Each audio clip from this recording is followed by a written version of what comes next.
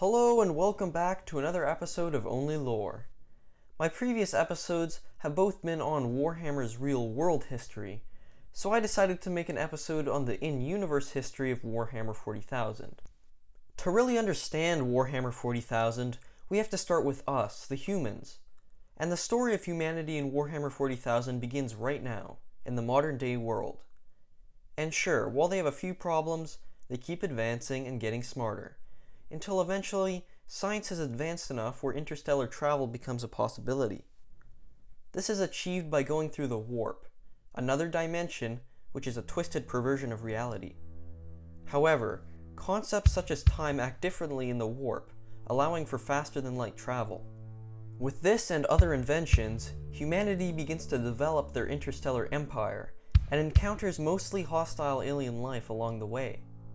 These aliens are destroyed or forced to flee by mankind's armies, which include sentient machines known as the Men of Iron. For reasons unknown, the Men of Iron rebel against their masters and are wiped out, leading to a hatred and suspicion of artificial intelligence. But even without the Men of Iron, humanity continues to endure until eventually in the 25th millennium, its empire is one of the largest in the galaxy, and this is where human advancement reaches its peak. This becomes known as the Age of Technology. But the warp begins to stir, and psychics known as psykers begin to appear in human populations. Violent storms make warp travel impossible, and human-controlled systems become completely isolated, breaking the unity that made such an empire in the first place. Mankind's interstellar empire has collapsed, marking the beginning of the Age of Strife.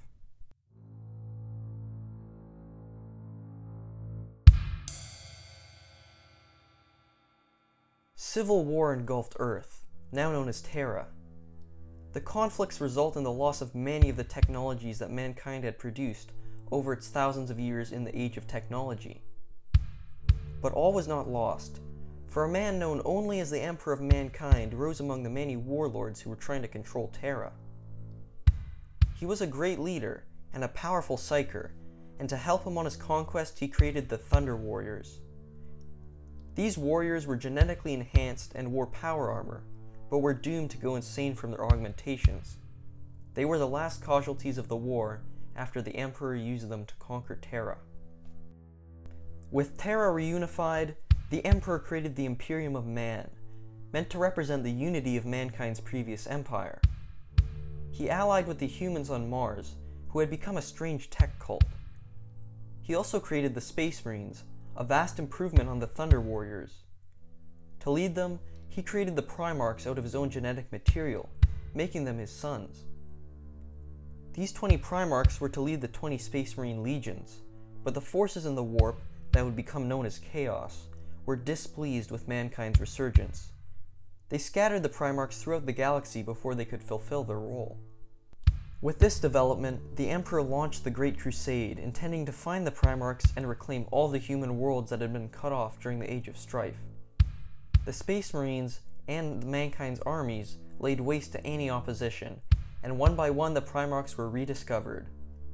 While 2 of the Primarchs and their legions were deleted from all records and never heard from again, the remaining 18 helped continue the crusade until humanity controlled nearly 1 million worlds throughout the galaxy. But even the Primarchs were susceptible to the forces in the warp, and the Emperor's favorite son, the War Master Horus, fell to Chaos and began plotting the Imperium's downfall. He swayed fully half the Primarchs and their legions to his cause, ending the Great Crusade. This marked the beginning of the Horus Heresy in the 31st millennium.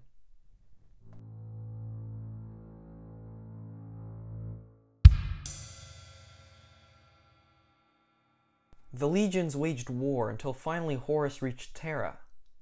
The Emperor engaged Horus in single combat, but could not bring himself to kill his favorite son. Horus then mortally wounded the Emperor, leading him to kill Horus with his psychic might. The Emperor was quickly moved onto the Golden Throne, where its long-lost technologies, combined with the Emperor's psychic willpower, kept him from dying. In this state, he used his power to hold back Chaos from overwhelming reality, keeping warp travel possible.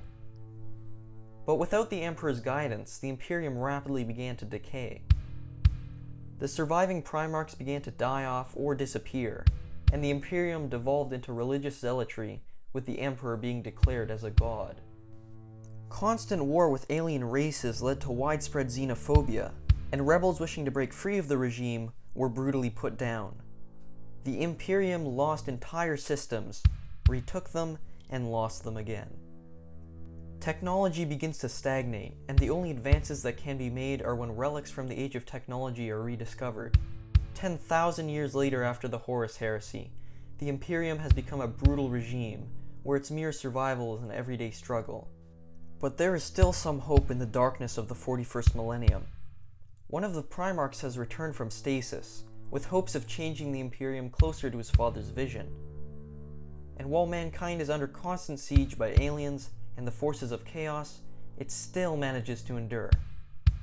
And while the hope of a new golden age is there, the real question is how long it can last before it collapses once again.